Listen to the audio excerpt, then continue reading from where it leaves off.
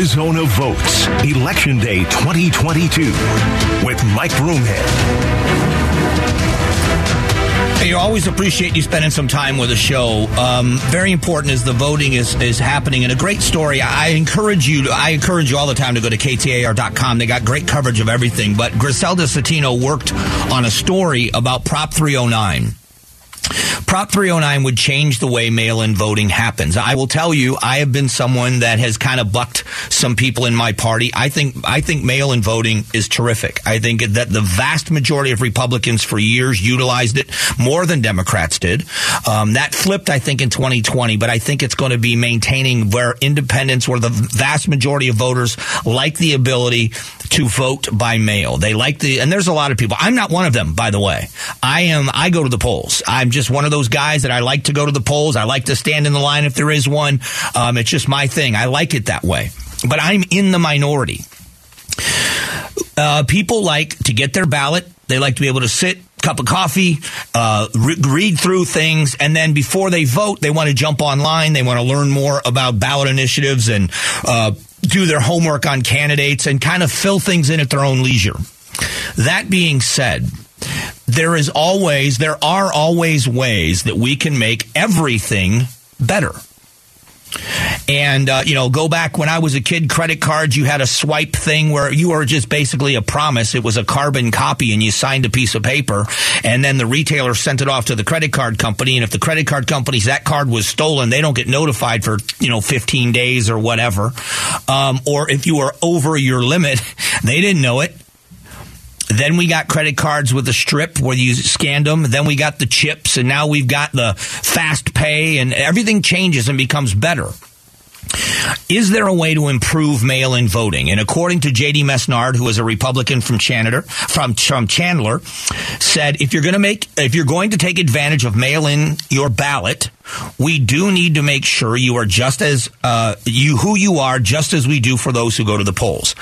And I really don't know how anybody could disagree with that in good conscience. I mean, very seriously. If you go to the polls and you have to prove who you are, voter ID, driver's license, affirm who you are on the screen, birth date, all of those things, you have to do that before they print out your ballot and hand it to you. Why wouldn't you have some kind of a system in place? It doesn't impede people from voting. As a matter of fact, it solves one of these things in 309, solves a problem for people. So you say, I can't afford an ID card. I don't have a driver's license. It is a financial burden for me to have to get an ID to vote. They're going to pay for it. You can get a non-driver's ID card as a piece of personal identification that would allow you to vote. And it's not the inconvenience part of it. If you're so inconvenienced by getting an ID card, then what are you voting for anyway? It isn't that big of an inconvenience to anyone. Voting is a right, it is a privilege, and I believe it's a responsibility. And the older I've gotten, the more I feel it's a responsibility to cast my vote, especially since I do a lot of complaining about what's going on. But how do you disagree with Senator Mesnard? If you're going to take advantage of mailing in your ballot, we do need to make sure you are you, just as we do for those who go to the polls. It makes it easy to vote, or it keeps it easy to vote. It doesn't make it easy to vote. It keeps it easy to vote, and it makes it hard to cheat, or harder to cheat. How do we argue with that?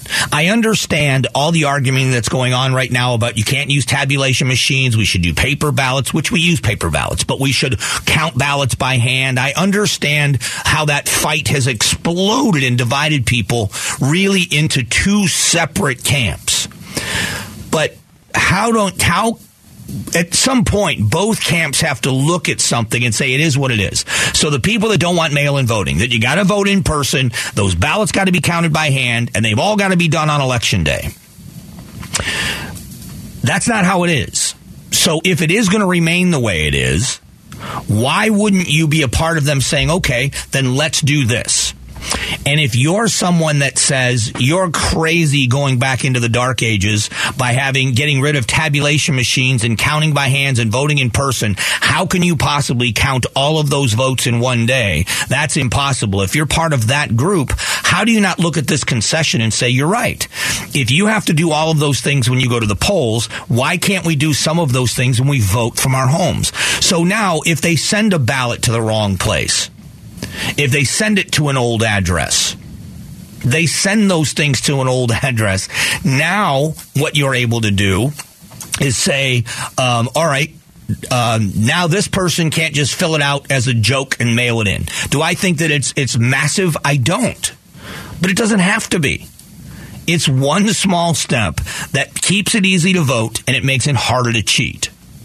And the voters are going to have an opportunity to pass it, and I hope they do. I hope it's one of those concessions where people vote on this and say, you know what, it's not a bad idea.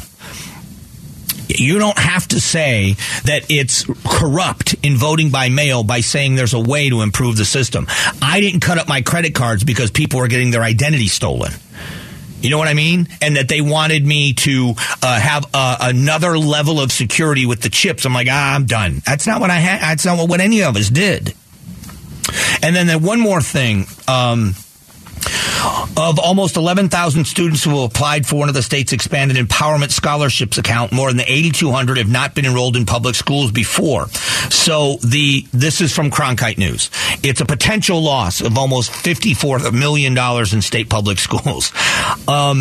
Opponents are confident that they're going to be able to get enough signatures to get on the ballot to stop the expansion of the ESA program, or what's better known, it's not a voucher, but that's what it's known as, the voucher program. Again, I would ask reasonable minds to consider why this program was expanded and why people feel it's necessary. Why do people in the state of Arizona believe charter schools are necessary? Why homeschooling has really exploded in popularity? Why do you think people have switched to something called micro schools? It's because they don't have faith in the public school system. When you are so far behind in reading and math skills as the public school system is in Arizona, parents are going to look for other options. So there has to be some responsibility taken by public education. So what they're trying to do is defeat this proposal to expand public schools. They may win. They may win. That they may be able to shoot down this voucher program. I don't know.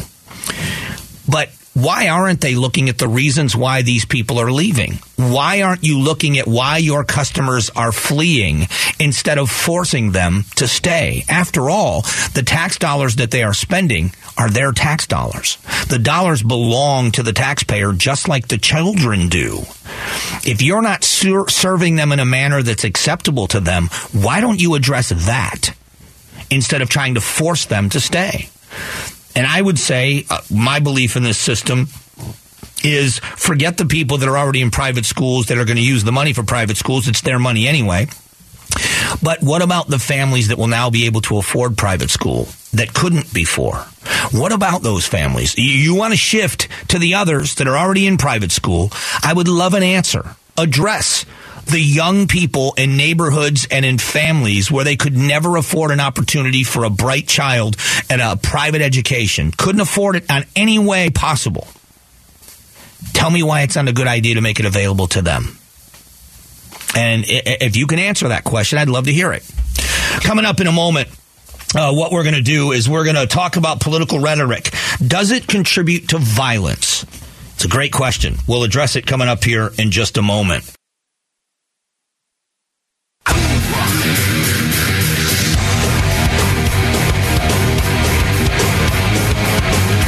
Strong values and strong opinions. The Mike Broomhead Show. KTAR News, 92.3 FM, and the KTAR News app.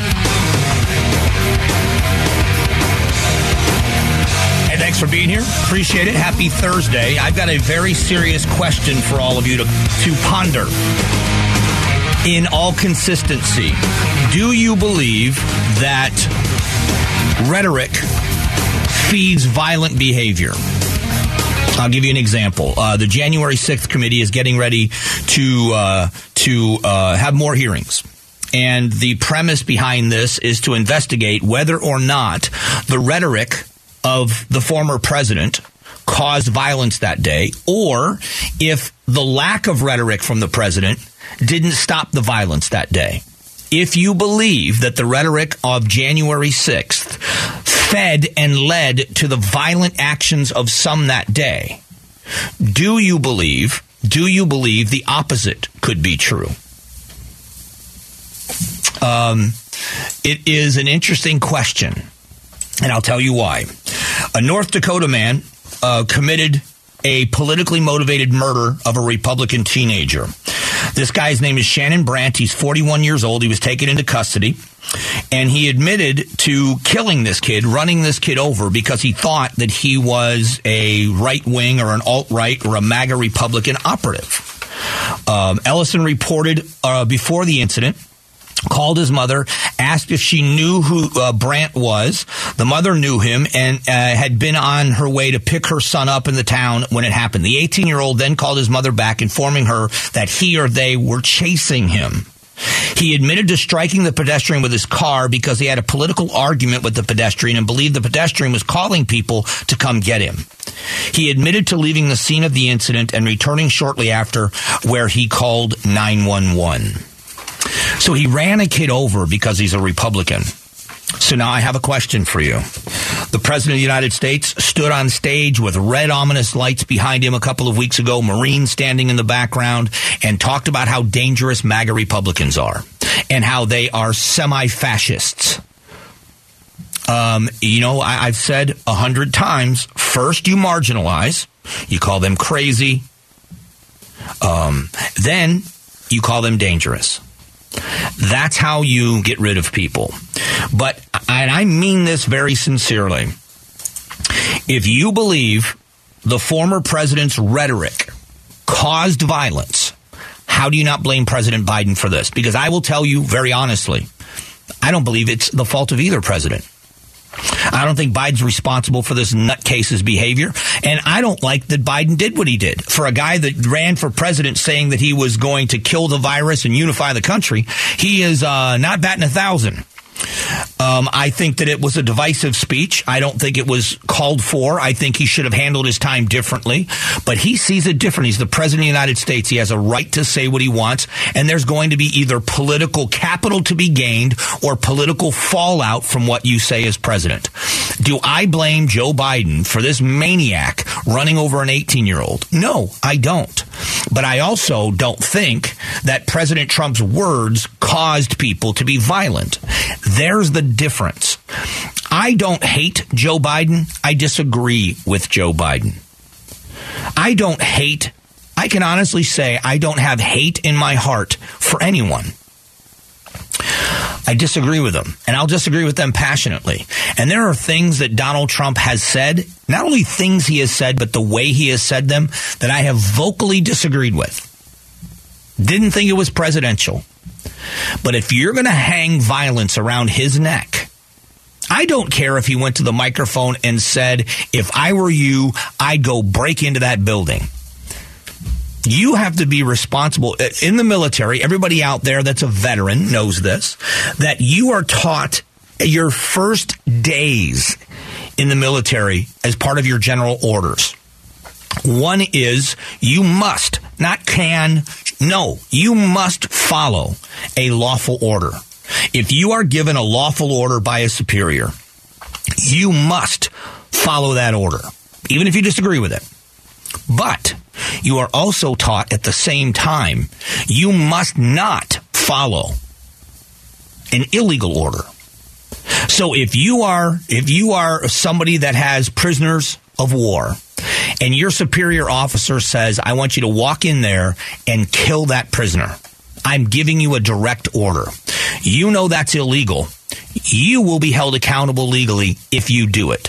There might be some accountability for the officer that gave you that, but you're going to be accountable. So this is completely different in the sense that people were angry. People believe the election was stolen. Did the president choose words he shouldn't have used? Was it inflammatory? All of those questions. But if you believe the president's inflammatory language directly led to violence on January 6th, President Biden's words led to this. There's a direct line with people that are terrified about these dangerous young Republicans, and that's what they talked about. So what he talked about in that speech. Marginalized a huge group of people. Not only did he say they were bad, he called them dangerous. They are a threat to our democracy, and we've heard that rhetoric over and over again. They are threatening our democracy. These are a direct threat to our democracy. What do you think people are going to do?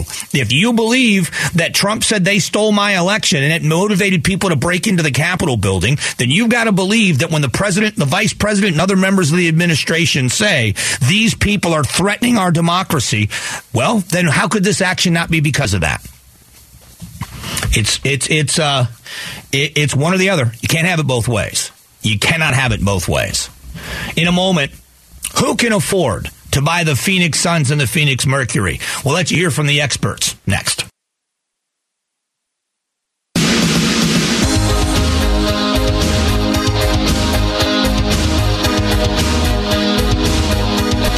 Strong values and strong opinions. The Mike Broomhead Show. KTAR News, 92.3 FM, and the KTAR News app.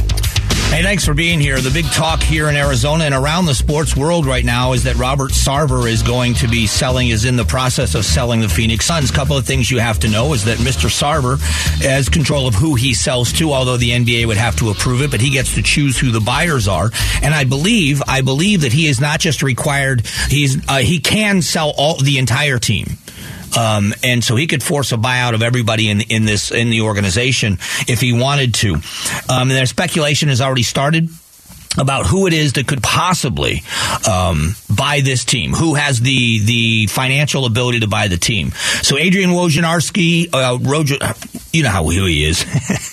He is from ESPN. This is the list. You talk to league executives and GMs around the league, and for years they have all believed that the Suns could be a monster free agent destination, up there with the elite, with the LAs, the New Yorks, the Chicagos, with the right ownership group. And so that'll certainly be incumbent on the next group and who that's going to be. So that's the other part of this. It is our climate.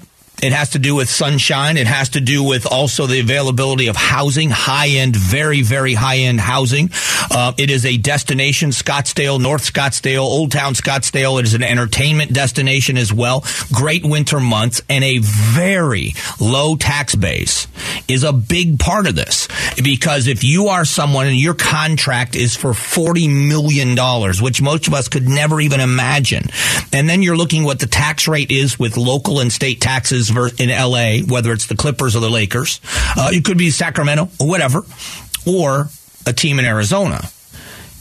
I mean, it's a no-brainer just on the money part of it. Now, if you're a team that's competitive, that is a perennial playoff team, with good ownership, great coaching, and a city that loves you, what's not to love about Phoenix? Why wouldn't they be a destination? And that's a really good point that they're making. So here's a list. ESPN is throwing out some of these possible candidates. Jeff Bezos from Amazon, Robert Iger, the CEO of Walt Disney, Oracle co-founder Larry Ellison, and Laurene Powell Jobs, who was the former spouse of Steve Jobs. But the potential list is a lot longer. Sarver has a 35% stake in the Suns, and the Mercury wouldn't pose a serious financial obstacle to many. It's unclear if Sarver and the managing partners have the authority to sell the team in full, but some news outlets have reported that. There are some news outlets that are saying that if Sarver if he's in the mood, let's say, he's being forced out in his mind, they're telling Sarver, you're out. We need you out. So Sarver said, okay, I'm selling, but if I'm out, you're out. Because I'm selling the whole thing. Does he have a right to negotiate and sell the whole thing? And, does it need to be local ownership? Does it have to be someone with local connections? Is that going to matter? Because the Suns are such a local brand. The other part of it is, what if it was someone, here's the nightmare scenario. If you're a hockey fan, which I happen to be, the concern has always been with the Coyotes, is new ownership going to come in and move the team somewhere else? And for a long time, the NHL wanted to make sure the Coyotes stayed here because of the footprint in the southwestern United States that was very important to the league. Well, now you have an amazing franchise in Vegas. So now that that is on the ground, I don't know that the NHL is going to be as concerned about the southwestern United States footprint with having Vegas having a team. I don't know that. But for a long time, that meant a lot to them. It's different in the NBA, and it's different with the Phoenix Suns. There are very few franchises where I believe that the city is so identified by a sports team.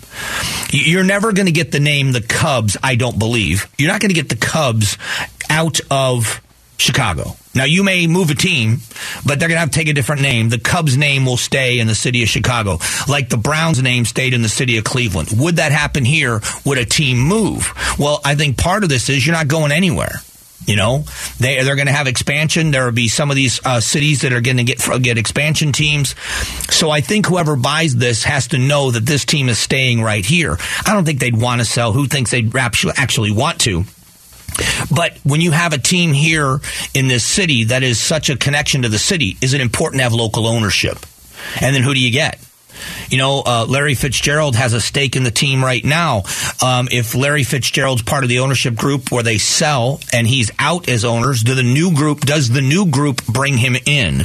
Do they give him a bigger role? I'll tell you what has been great for the Diamondbacks has been the fact that they have an ambassador out there in Luis Gonzalez. They have Randy Johnson now as well. The two of them from the storied time of the 2001 World Series championship. The fact that, you know, when you got people you want to buy suites and season tickets, a meet and greet and a hangout with Luis Gonzalez or Randy Johnson goes a long way. For the Coyotes, the face of that franchise has been Shane Doan. Shane Doan, in my estimation, is one of the greatest captains in the history of sports.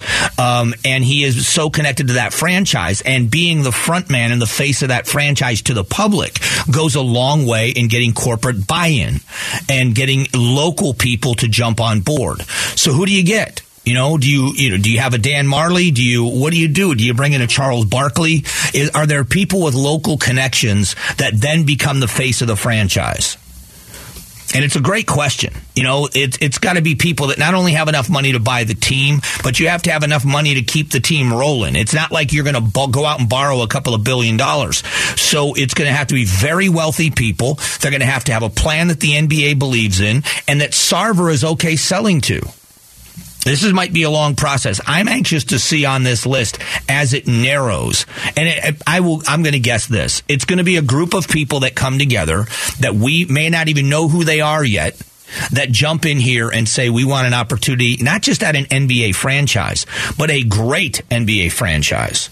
And a team that's ready to win now, a team that's winning now with a coach that any team in the league would want to have. So imagine now with an ownership group that's out there talking, and you get NBA free agents that are saying to themselves, when this contract is up or this is my last year, I'm on the phone to Phoenix. I'm telling my agent, call the Suns. I want to go finish my career, or the next step for me is in Phoenix. Let's go win a championship in that city. So this could be a long process, but maybe there's some great days to come in Phoenix because of this. We're going to talk in a moment about climate change. And the reason why is I believe that is the number one issue in this administration. But with the news we're getting about the economy, with the future of our economy right now looking in the immediate future, not good. Are they doing things that are making it worse with these policies? We'll address it next.